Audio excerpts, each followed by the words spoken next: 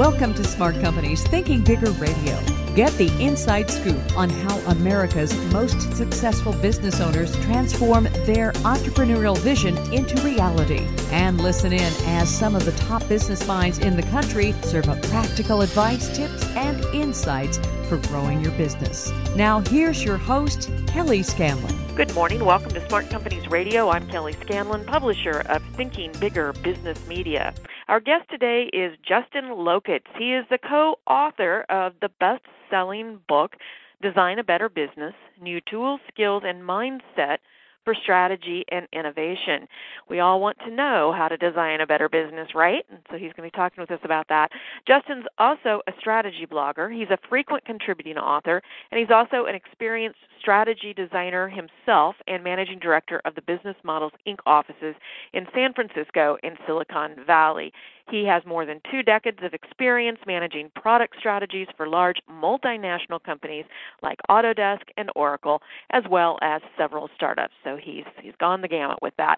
He has an MBA in design strategy from the California College of the Arts, a bachelor's in environmental science and geography from University of California at Santa Barbara, and he has numerous professional certifications, including software development and product management. So we're very happy to have you here, Justin, to talk with us about really what goes into designing a better business. I mean, so many people can come up with ideas, think, just need to say my doors are open or my website's up or whatever, and we're off to the races. And that's true sometimes, but it doesn't last very long if you approach it that way. So happy to have you here to talk about this.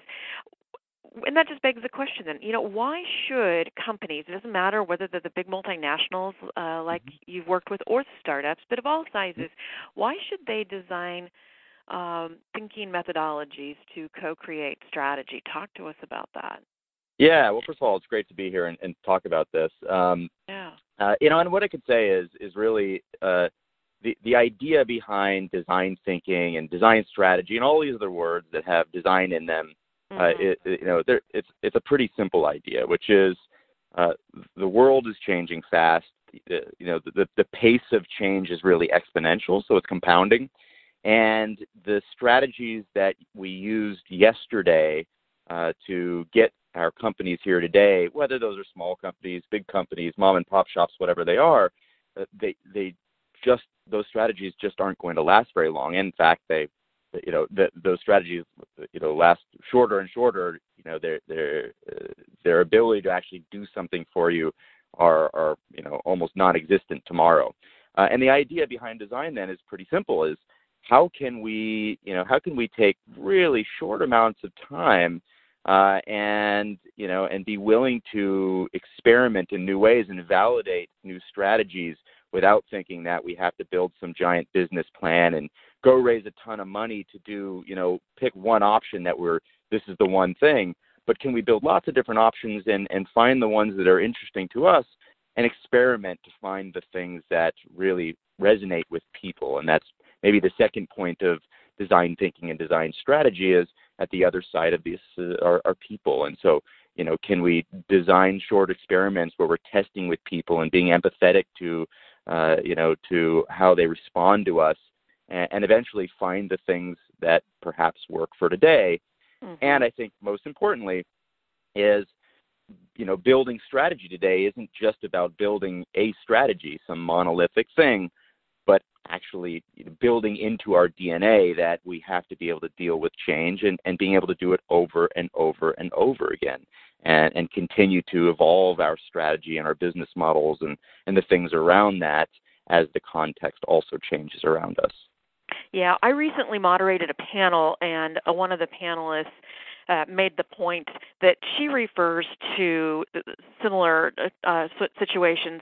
She's a fan of pilot programs. They have multiple pilot programs going because you have to find out what's going to work. And, it's in a growth stage company, it's always a challenge anyway, because things are moving so quickly, and what was working yesterday might not work tomorrow. But when you add in the pace of change, even outside of your business, the way as fast as the world's moving, and you combine them with the growth that's occurring in your company, you really just can't it's hard to look 5 years in the future and do, the traditional business plan. It is. Yeah, that's exactly right. We say, I work for lots of large companies, lots of large older companies, many of which have been executing the same strategy for 100 years, big auto manufacturers and pharmaceutical companies and some retailers and you name it, big tech companies too. And, those business plans used to work, and the strategies they've been executing sort of used to work. But when you think about it, now when they start to write out business plans, literally by the time the sheets flow out of the printer or the time they turn this thing into a PDF and send it to people around the company, or maybe it's in PowerPoint or Word, it doesn't really matter. By the time they're ready to send something, that strategy is more or less null and void because something else has happened, whether it's technology change or their customers' desire for something has changed, or just the general context around that strategy that where that strategy was built has already started to change. And you can see now on the horizon, not even 5 years out, but 18 months out, 12 months out, even 9 months, like things are already happening that this strategy is probably no longer good, right? Or needs to be updated somehow. Right. Yeah, and it's no longer even enough to look at what your competitors are doing because people's experiences are formed a lot of times by people who aren't even your competitors. They may be shopping for something and using an interface online that everybody is used to using, and those people may not be your competitor, but if you're not using that interface that everybody likes, well, you may as well hang things up too. So there's all kinds of things influencing, as you said. Let's talk then about what a typical strategic design process looks like, because from what you've described, it almost sounds like everybody's running around constantly, and but you're using the word process, so there are some steps to it, and there is strategy involved. So take us through that. That's right. Yeah. And funny enough, people think about design, and I think most people think immediately about, just like you said, Kelly, people running around or artists and sketching things that are out of the ordinary and are going to jar you and your company. And, we don't come from this artistic, expressive way of building strategy where we are a bank or we are a this or we are a mom and pop shop and we build these things, but we've never thought about, artists as part of this. In fact, it's completely the opposite. Design thinking, design strategy is very specifically processed. It is really, if you boil it down, it is the scientific method applied to how we build strategy. And, it really has, it doesn't matter what school of thought you come from, there are 4 or 5 steps in that. And, and maybe even upwards of 7 if you think about it this way. But at the heart of design is really, I think, at the very, very heart is your point of view. It's your heart. Where do you think you're going, and where would you like to go? And, what is your vision, which is maybe unlike someone else's vision? And I think, in fact, lots of design processes forget that at the heart and the center of design are actually the humans that are wanting to do something for someone else, or wanting to do something for themselves by virtue of selling someone else something. And if you take that point of view and you immediately run with it and execute, well, that's where we've been going wrong with, lots of companies are on the verge of shutting down or will be shutting down. But on the other side, in design, if you take that point of view and you start to open yourself up to understand the world around you, the context around you, perhaps if you're in an existing business, your current business model, and your, customers and maybe even non-customers, potential customers, you'll inform your point of view quite a bit. Don't just go execute, but go open up, understand, be observational, ask questions, big open-ended questions, and you'll inform your point of view. If you can do that, well, then you can actually start to create perhaps new ideas because now you've learned something. And if nothing else, design's about learning. And so, then it's about learning. And we think of it as ideation. Can you bring together people, maybe from your company, maybe outsiders, maybe it's your family, maybe it's unusual suspects, people from outside of your organization, perhaps it's even your customers and partners. Bring them together and perhaps start to create some new ideas for the future. But then I think what's most important is, not only do these ideas then and the understanding inform your point of view even further, but what's most important in design then is where we started with, which is, can I then very quickly, with very little resources, prototype and validate, some of these ideas? Can I sort of limit the ideas from many to just a few, and then as quickly and as simply and as cheaply can I prototype and validate those things? And we're not talking about heavy engineering prototypes and mixing chemicals together and so forth, but literally building ideas as brochures or sketches on paper, or maybe even just a set of open-ended questions that I can go validate with a group of people who may be my customers or partners or maybe even future customers, to get their points of view about them, and hopefully invalidate some of my ideas or invalidate some of the elements that have made some of those ideas, which further allow me to learn. And the more I learn, the more my point of view has been informed, and I can do this a few times in every case. In every single case, when you do this, not only will you inform your point of view, but your ideas will be better. Your strategy will be better because of this. Yeah, and so once you have this vision, and then you start taking some of the ideas that came out of it, and as you said, try to find an affordable way to prototype. And we're not talking about the heavy engineering. We're talking about very simple prototyping so that you can narrow down. Where do you go from there? Yeah, so, I think it's always the question that's asked is, okay, we prototype this thing, and now what? How many times do we have to go through this loop of understanding? Well, this kind of comes back to your point of view. There's no 100% that however many times you go through this loop is that you're, that it's going to be 100%, effective, that your strategy is going to be $1 billion winner. It's still up to you. We're still humans, and we're still the ones executing the things that are important to us, the things that we find that are going to, we think are going to be blockbusters or move the needle for our existing company or whatever it might be. So what's next is trying to figure out, well, when do I feel comfortable that, I've got something that people have said yes to, that it feels valid, it feels in my heart that this is where I want to go, and that this will allow me to, these sets of options, perhaps in a line, allow me to get to, some vision of the future. That's up to you. And really that's all about scale, is can I exit, sort of this loop of understanding, or this double loop, we call it in the book, this double loop of design and understanding. Can I exit it and start to scale the ideas into something that actually, I can sell, or, or I can provide or make or whatever. And at the same time, can I scale my way of thinking and my tools, skills, and mindset, so that even when I start to scale this idea, I continue to learn and perhaps continue to build on top of it, and don't stop. Actually, I've got the next set of things coming right behind it, so that even when this strategy perhaps starts to falter, or there's someone else out there that's doing the same thing, or the context changes around me, I'm kind of already ready with the next group of things. In fact, I may be already testing those as well.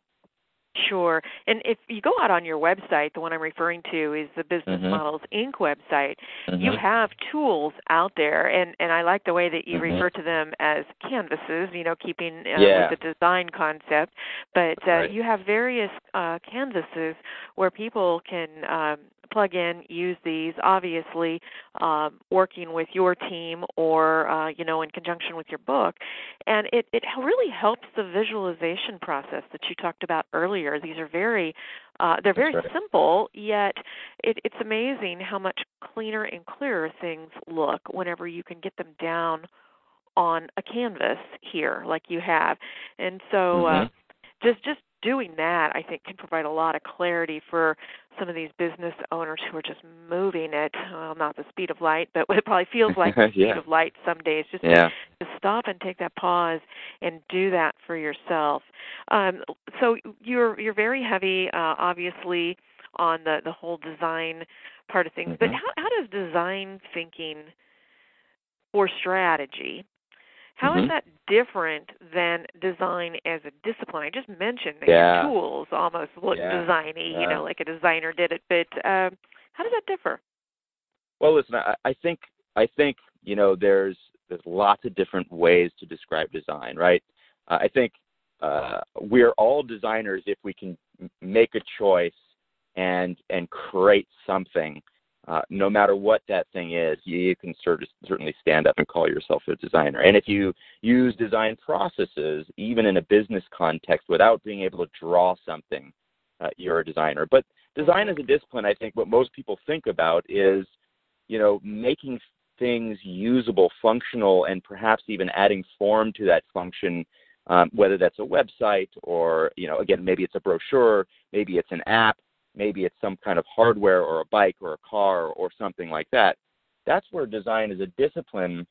That's where you sort of think of that. And I think some of the original, ideas of design and even design thinking came from architects. And, again, you think about what an architect does. Well, actually, they do exactly the same thing I'm talking about in, when designing buildings or rooms or kitchens, as what I'm talking about when you design a business, which is you don't just sketch out a set of plans and say, this is it, this is the house.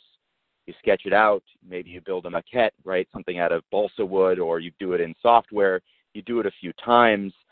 You move things around. You move the building layout around a little bit. You find something out from outside that, there's a water main or a gas main or a tree that can't be moved. And so you keep refining until you say, this feels right. This feels like the best solution. It's not 100% where we thought we'd go, but it's maybe better because now we've figured out how to actually lay this out according to what humans need, what the surrounding environment will hold, and we go with that. That's what design as a discipline is normally all about. And design thinking really then takes from that process, and now, like you said, different tools as canvases or whatever it might be, and now you can apply it to anything.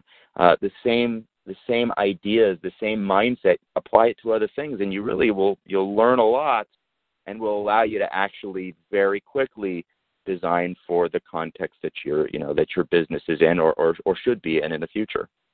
Right. Sometimes people say don't get caught up in semantics. However, I think in this case, using the word design really reframes what it is, what it takes to build that business. And you really said it there.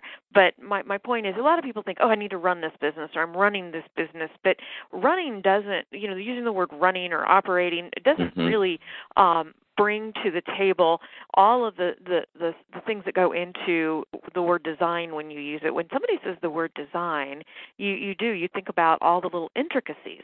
And when you just say I'm running this business, it's like, okay, almost like a bull in a china shop kind of approach. There's a real important distinction there, and I appreciate you talking through that with us.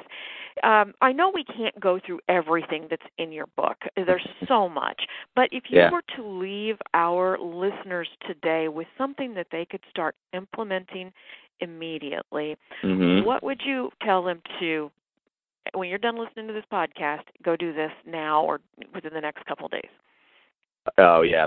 My favorite thing, the thing that I see the most aha moments, irrespective of the size company or who I'm working with, is go speak with a customer or an unusual suspect, maybe a non-customer.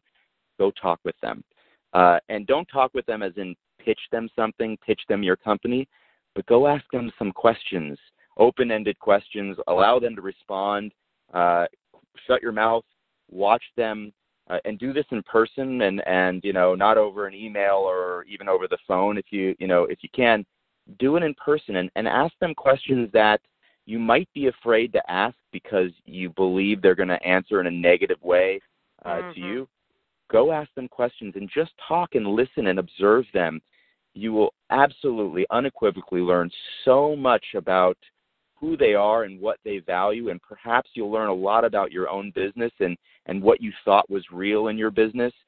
They may invalidate that, but they may turn you on to something totally different or new, and it's so easy to do. it's incredible. It really is incredible how much you can learn if you just sort of shut your mouth, stop pitching, and just go ask people questions and watch and listen to what they have to say. Yeah, it's a great exercise. Again, if you have that willingness to hear the hard things, because like you said, they're not going to validate. If you're just looking for validation, don't bother. Right. So, exactly. Yeah. They may totally invalidate what you have to say, and I think in most cases that's way more useful. Invalidation's gold, because the validations, they're just going to tell you what you want to hear. But the invalidation is when okay, I get it. This may not work, but maybe we do it a different way. Sure. Yeah. Stop at it keeps you from stopping at just the surface. It forces you to dig deeper and get something better. So great advice there. And if somebody would like to get a copy of your book, Design a Better Business, where would they go to get that? Best place to get it is all the online channels. So Amazon.com. If you have a regular local bookstore, I know that it's sold through Barnes & Noble and a bunch of smaller local bookstores. But I think at the moment the best deals to be had are on Amazon.com, and just type it in, Design a Better Business. You should find it there. And you can also go to our website, both of the websites, designabetterbusiness.com or businessmodelsinc.com, and we have the links back to Amazon from there, or Barnes & Noble from there. Okay, and also on those websites, like I said, there are tools and there's more information about the processes or the process, and you can just kind of immerse yourself in that. And if you got the book, then you're just in really good shape. And Todd or Justin, can you get to you if somebody wanted to talk to you personally or somebody on your team? They can get to you through that website, either of those websites, right? They can indeed, yeah, either one. And if you go to businessmodelsinc.com, you'll find me right there, with amongst a bunch of my other colleagues, or you can certainly email me at justin@businessmodelsinc.com. Well, Justin, it's been great having you on the show today and talking with us about how to design a better business. We really appreciate it. Yeah, great speaking with you as well, Kelly. And if you'd like to learn more about how to grow your business, please visit our website at ithinkbigger.com. Follow us on Facebook, Thinking Bigger Business Media, or on Twitter at ithinkbigger. Have a great weekend. We'll see you next week.